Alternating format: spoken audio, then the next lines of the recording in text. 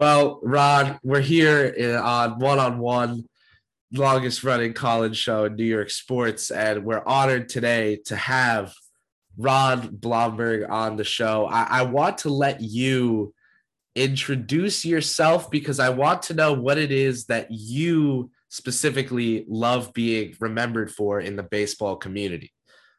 Well, in 1973, I was, no. Let's go back. I was the number one draft pick in the country. 67. 67. I was number one draft pick in 67 by the Yankees. And I had an opportunity to go any other place in basketball or football and go to any college that I wanted to go to. But the only way that I would sign to play baseball would be the Yankees. And fortunately, the Yankees did not have some good seasons. They're owned by CBS. And I got drafted number one by the Yankees in 67. And that was a no-brainer for me. I signed right off the bat.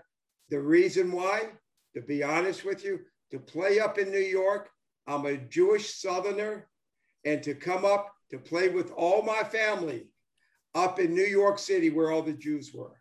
And I wanted to go to every delicatessen that I can go to. And you know, I love it. And during my seasons playing up in New York, I think I made every delicatessen up around this area. And I found some great ones. And I found the pastrami's and the corned beefs and the half sours and the mustard and the ketchup and the Dr. Brown's and the cheesecakes. We don't have that down south now. You know, if I want to get a pastrami, I would have to go to Hebrew National, get some pastrami and some corned beef. But I didn't have it carved like I did up in New York. That was the best of the best. This is the type of history we're here for, Ron. It's great to hear.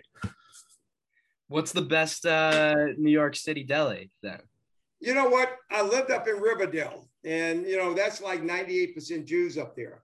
And I used to go to a deli down there called Liebman's. And when I was living there, I used to go there every single day before the game. And I used to get my pastrami. I never got a sandwich. I always used to get a platter. I eat pastrami, corned beef, and brisket, and had my potato salad. But the best, I'm just telling you, and people going to disagree with me, but my closest friends, who I became the best of friends with, who Thurman and I we did almost every night after a game. We went down there to eat.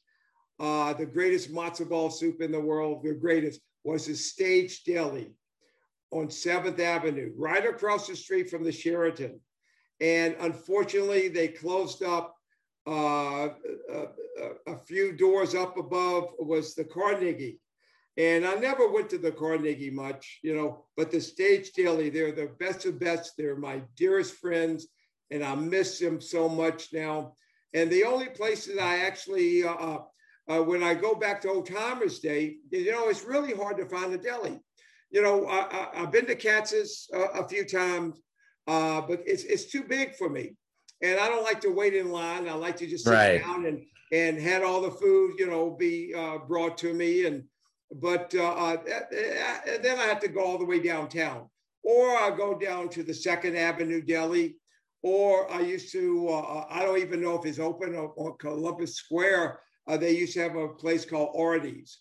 And, but nowadays, they don't have that. They have the little sandwich places where you go into and, they got their little restaurants, and they got their, it's like you wait in line, you tell them you want this and this and this, but it's not like the delis. It's not like the delis. But New York delis are the best, but all the restaurants in New York were the best. And, Art Shamsky is probably one of my closest friends. And, I don't know if you know Art, he was 1969 Mets. And of course, he was with the Mets for many, many years. And he's probably one of my best friends. And we talk almost every other day. And he lives up in New York. He's down in Florida now, but he's coming back to New York because he said, I got to eat this food up in New York. I said, are you going to be able to eat all your food in New York and eat outside? He said, well, it's just beginning to open up a little bit. I could go into restaurants now and eat. But living down south, we live in like a different world. You know, I mean, we've been open almost about 75 to 80% for about over a year now. And it's a lot different where we are. But we don't have the restaurants like New York, of course. But unfortunately, fortunately, I hope to be coming up to New York and maybe to be at a baseball game. I do a lot of stuff with the Yankees. I do a lot of meet and greets up there. A guy named Andrew Levy is involved with all the suites up in New York with the Yankees. And he brings all the older ball players up there, like a David Cone and Goose Gossage and a Mickey Rivers and Roy White. History. Yeah, and it's wonderful. And you know, usually we would have the Old Timers Day in July. Of course, we're not having that this year. We didn't even have it last year. But, you know, it's going to come back. And I'm looking forward to getting invited again. I've been there Old Timers Day for about 18 times. And it's the greatest of the greatest. And I know you're a Met fan, and I know I'm talking to a guy from Boston, and he's a Boston fan. But there's no other better team in the world than the New York Yankees. And the New York fans are the best of the best. And when you put that Yankee pinstripes on, and when you play in Yankee Stadium, when I did, the real Yankee Stadium, not the new one where Jeter built. I was there when Lou Gehrig was there, and Babe Ruth was there, and Mickey Mantle was there. And I was there when the real Yankee Stadium was there on 161st and River Avenue. And you're going to school down up in Fordham. You know where that is. Yes, sir. You know, I'm at the best of the best up there. And, you know, when we got to play and put that pinstripes on and got to put that Yankee uniform on and got to play in front of the greatest fans in the whole world. They're the best. They're the best of the best. And it's nothing like it.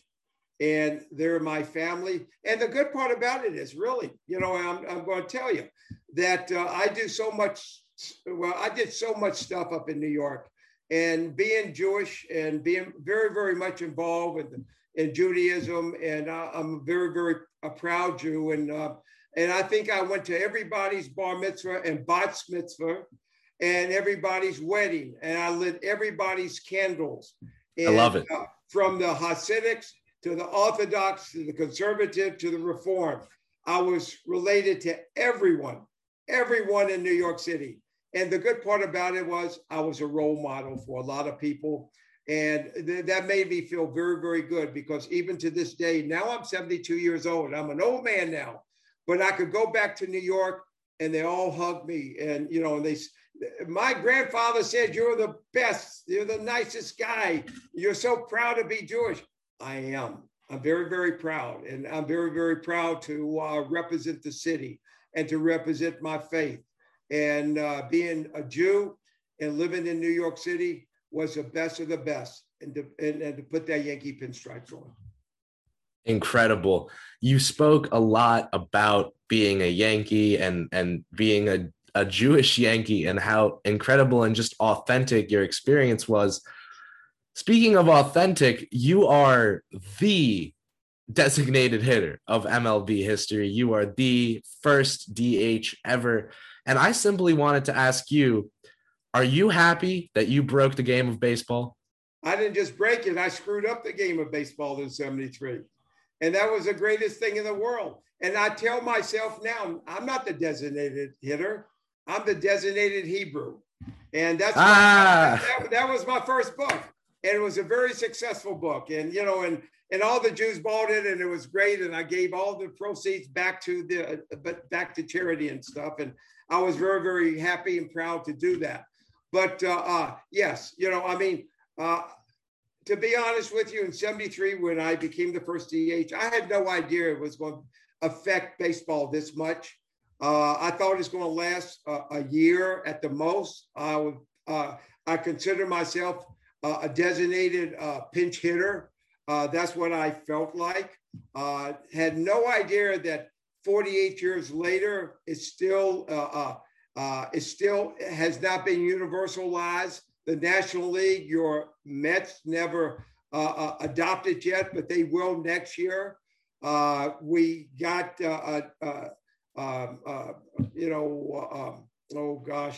David Ortiz going to wind up being, into the Hall of Fame. We got Edgar Martinez, who went into the Hall of Fame, 2 years ago, and he was the first. And right. It's 50% of people love it, 50% of the people like it. And that's why it's such a talking point. It's so great. The DH, this is the only rule in the game of baseball that I think has been adopted extremely well. Now you can't slide into second base. That's terrible. You can't slide in the home. Now, you got to run at second base on a extra inning game. You got the relief. There's so many changes in the game of baseball that I do not like. You got the shift. You got everybody playing as right field. I don't have any idea, why they don't bunt the ball to third base or, bunt the ball to first base. So you're a purist, a baseball purist. Not a purist, but wait a second. If I was a purist, I wouldn't like the DH, but I like something. I like something. I see. You got to look at basketball. All basketball has a 3-point shoot, a shot, okay? Football has, if you go into a second overtime, I believe, you have to go for 2 points. That's good. I think that's excellent. Those are the small little points. But the DH, let's be honest, the hitters cannot hit. It's a wasted AB. These guys nowadays are being trained, being from Little League to high school to college to majority of the minor leagues. They don't hit. They have a DH. They don't even know how to pick up a bat. They don't even know what a bat is. If they do get up to bat, they don't bunt because they don't know how to bunt. So, and people say purists, the strategy is, they don't have the strategy. There's no strategy in, having a pitcher hit because they don't do anything. It's no bunting now. It's no delayed steals now. It's hardly any steals now. And, the game of baseball is a home run or a strikeout. Let's be honest. And, every time I look at sports in the morning when I'm working out, riding my treadmill, they show just home runs after home runs after home runs. That's all they show. And you know what? That's how they make their money, on home runs. And they don't even look at strikeouts as being negative. Back when we played, if you strike out with the man on third base, they'll bring that up to you at negotiation time. Well, you left a man on third base and you struck out, you don't have a comeback. But nowadays, they don't even look at batting averages now. They just look at home runs. And the name of game of baseball and how I look at it is getting more runs than the other team. Now, if you have to steal, you have to have a delay steal, you have to bunt. Small ball. Billy Martin did it. Ralph Houk did it. Joe Madden for the Tampa Bay Rays. Now, he's I forgot where he is. I think he's with the Angels, maybe. Yeah. But anyway, he's, why do you think the Rays win? Why do you think they play real baseball? They first and third you. They don't wait, for the seventh inning. You're losing 4-1, and you got to get a 3-run home run to tie it, and you hope you get another home run in the last inning. But the game has totally changed. I hope it goes back. George Steinbrenner, if he was, he probably rolling over in his grave watching the game of baseball now.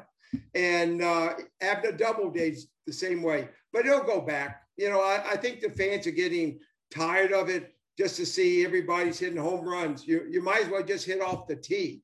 And you'll see how far you hit the ball, so people don't get injured. But hey, it is a game of baseball. I got to play it at the best time in the world. It was real baseball. And I go back to the stadium. I still think it's real baseball, but I know it's not. And I know it's a major change, but you still see the same fans, and they're the same great people. And that's what makes baseball, or the fans. Now, before you hop off, we just ask real quick about your book, The Captain and Me, On and Off the Field with Thurman Munson. Could you just tell us about your relationship with him and, what a great teammate he was for you and mentor for the game? Well, I should talk about Carlton Fisk with you. I mean, you didn't write a book about Carlton Fisk. I know that. I don't want to write a book about Fisk, but let me tell you about Thurman. Thurman was my roommate for 5 years, and he was the best of the best. I signed in 67, number one draft pick in the country in 67. He was the number one draft pick in 68. He signed out of college. I signed out of high school. We met in 69 down in spring training, and we had 3 things in common. We loved to fish, we loved to play golf, and we loved to eat. So I told him right off the bat, I knew here's a guy, a blue-collar guy from Canton, Ohio, had no idea what delicatessen food was.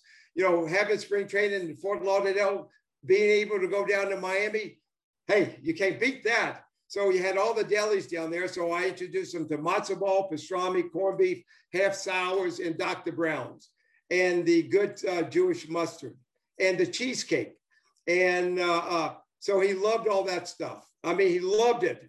Whenever we went back into the city, we always had to eat at the Stage Deli. That was our place of the place. And he used to take me, and he said, I'm going to take you to the greatest hamburger place in the world. You know where it was? White Castle. There's one right down the street. I know that. I'm just telling you, there's a White Castle. Come on. That's like, I'm going to take you to get a New York City slice, and you walk into a Sbarro's. Oh, man. No. It was, hey, but back then, it was a White Castle. That's the only thing we could afford, a nickel for a hamburger, But, that's a deal. Oh, yeah. So we went in there, and he introduced me to that. But we became the best. Let me tell you something. I'm trying to do everything I possibly can to get Thurman elected to the Hall of Fame. He's been every single year they give him less votes because the writers did not like him. Let's just be honest. He was a dirty type of guy, not dirty player, but he never shaved. He always went out on the field. He had ketchup and mustard on his uniform because he always wound up eating a hot dog. He was a rough type of guy. He never liked writers, and the writers didn't like him. They were afraid of him, so they never put him into the Hall of Fame. They never elected him. So because it's new now, he's going to have to go into the veteran committee now. There's a lot of new people, and what I'm trying to do is The Captain and Me has been number one. Okay, and for the last month. The book has come out a little bit over a month ago. It's been number one in Amazon twice. It's number 12 now, I think, number 12 today. And that's great. It's selling thousands and thousands of copies. And you know what? The book is not a baseball book. I don't know if people ever seen Bang the Drum Slowly. Bang the Drum Slowly was like a love story. And this is a story where your catcher had cancer, and you had a pitcher. There was a starting pitcher that took care of the catcher who had cancer. Myself, because I was injured quite a bit, Thurman took care of me. Wherever the ball players jumped on me a little bit and saw me in the training room, and they sort of stayed away from me. I was like, make sure they stay away from you. And Thurman really gave it to these guys. And these guys respect Thurman. Thurman was a team captain. Thurman was the best of the best. Thurman was a leader. He had the it factor. He needs to be in the Hall of Fame. He will be in the Hall of Fame. And I'm going to do everything I possibly can. And Diana wrote the foreword of my book, and she refused to write the foreword of any Thurman Munson's book except mine, because we're so close. And the book is doing unbelievable. People will love this book. And I had 500 books I purchased, and I'm down to like 10 books now. That's all. And I need more books. But, people love the book. And if you want to get the book, I'm going to tell you where to get. You could go to Amazon, number one. If you want my signature on the book, and that's what a lot of people are doing, You go to Ron Blomberg. Now, Bloomberg is 1-0. It's not like Mayor Bloomberg that has 2 O's. It's ronbloombergyankees.com. And it's a great book. I'll sign it for you. Put whatever you want in the book. It's great. And, you know, I'm very, very proud of it. And y'all, I don't know if y'all read the book, but you're going to have to get the book because you'll love it, big guys. And, you know, even though being a Met fan and a Red Sox fan, you're going to want to put Thurman into the Hall of Fame. Believe me, just like all the Yankee fans, they're going to put him into the Hall of Fame. Love it. Ron, it was such an honor to hear from you today about yourself, your career, about Thurman. Just great perspective and incredible to hear from you. We thank you so much for joining us on One. For Chris Persianen and for Jack Roche, we thank you again very much, and stay tuned as we'll be back after this break.